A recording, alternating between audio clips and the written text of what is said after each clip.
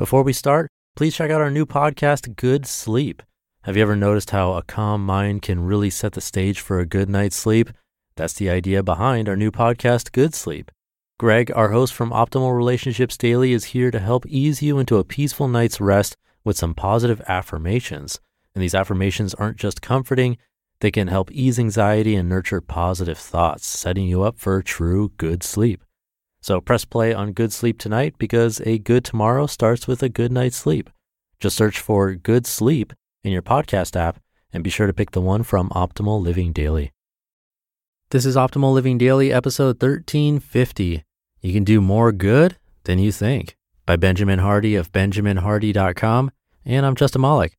Happy Thursday to you. Welcome back to Optimal Living Daily, or the OLD podcast, the OLD podcast, where I read to you from some of the best blogs I can find and get permission from. Today's my mom's birthday, so happy birthday, Mom. She listens to this show, and I actually record in her house, actually. Fun fact. I'm a very lucky son. For now, let's get right to it and start optimizing your life. You can do more good than you think, by Benjamin Hardy of benjaminhardy.com. Tonight, while driving home from a friend's house, I almost hit a kid walking in the road. A few seconds after passing him, I felt impressed to turn around and offer him a ride. When I went back past him on the opposite side of the road, I rolled down my window and asked if he needed anything. He said no and kept walking. It was clear he was messed up. He was only wearing one shoe and stumbling more than walking. His leg was badly cut up like he had gone through some deep shrubbery. He could barely communicate. He was on a rural road with nothing for at least 3 miles.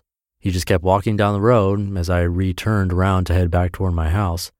I couldn't shake it. This kid could very likely get hit by a car and die tonight. It's not uncommon in a college town. I drove up next to him and asked, "Where are you going, man?" "Clemson Core Campus," he replied. "Hop in the car, man. Let me get you home," I said. He hesitated, then got in the car. It took almost 15 minutes driving down rural roads at 50-ish miles per hour and with zero traffic to get to campus. I found out he was a freshman. He really wanted to play football on the team. He didn't know what he wanted to do with his life. "Do you get paid to drive people around like this?" he asked me. "No, this isn't an everyday occurrence. I don't go out of my way to do stuff like this, but I saw you and didn't feel good about it," I replied. "I did serve a church mission though, so this isn't weird for me." "Yeah, this is actually the kind of stuff I want to do," he said. "It's hard being at college. I feel like I have to grow up fast. I have to figure out who I want to be, like now." We shared a few more words. I let him know that regardless of the decisions he's made, his future is as bright as he wants it to be. He has the choice. He can turn things around, but he needs to decide who he wants to be. I also told him that who he surrounds himself with is potentially the most important indicator of the future he will have and the person he will become. When we pulled up to his apartments, he looked me directly in the eyes. Although he wasn't sober and likely won't remember how he got home, I could see something in his eyes. This was an important moment, something so small. I didn't tell this story to get praise. What I did was so small, but that 18-year-old kid is so important. I'll probably never see him again. But after I dropped him off, I felt humbled and grateful for such an opportunity. These small, seemingly insignificant opportunities are everywhere around us. Most of the time, we're too busy going about our lives to notice them. We're too caught up in our own agendas to realize the pain all around us. Are we too busy listening to books about how to be successful and happy? Reading and study won't get you to stop and actually help someone, to go out of your way and interject yourself into someone else's life. That is a choice you must make. All the information can even block that intuitive voice if you haven't learned to respond to it. Most people will reject your offer to help. Getting help requires vulnerability and humility. Most people would rather suffer than get help. Sometimes you'll need to be persistent. You'll need to ask several times, as I did tonight. I'm not saying you need to always be available. Quite the contrary. You absolutely need to focus in on your life and do well. Just don't be so busy that you miss those opportunities that are crucial. Don't be so busy that you don't hear your inner voice when it speaks to you. Never let a goal to be accomplished become more important than a person to be loved. You can do more good than you think. The littlest things really do make the biggest difference.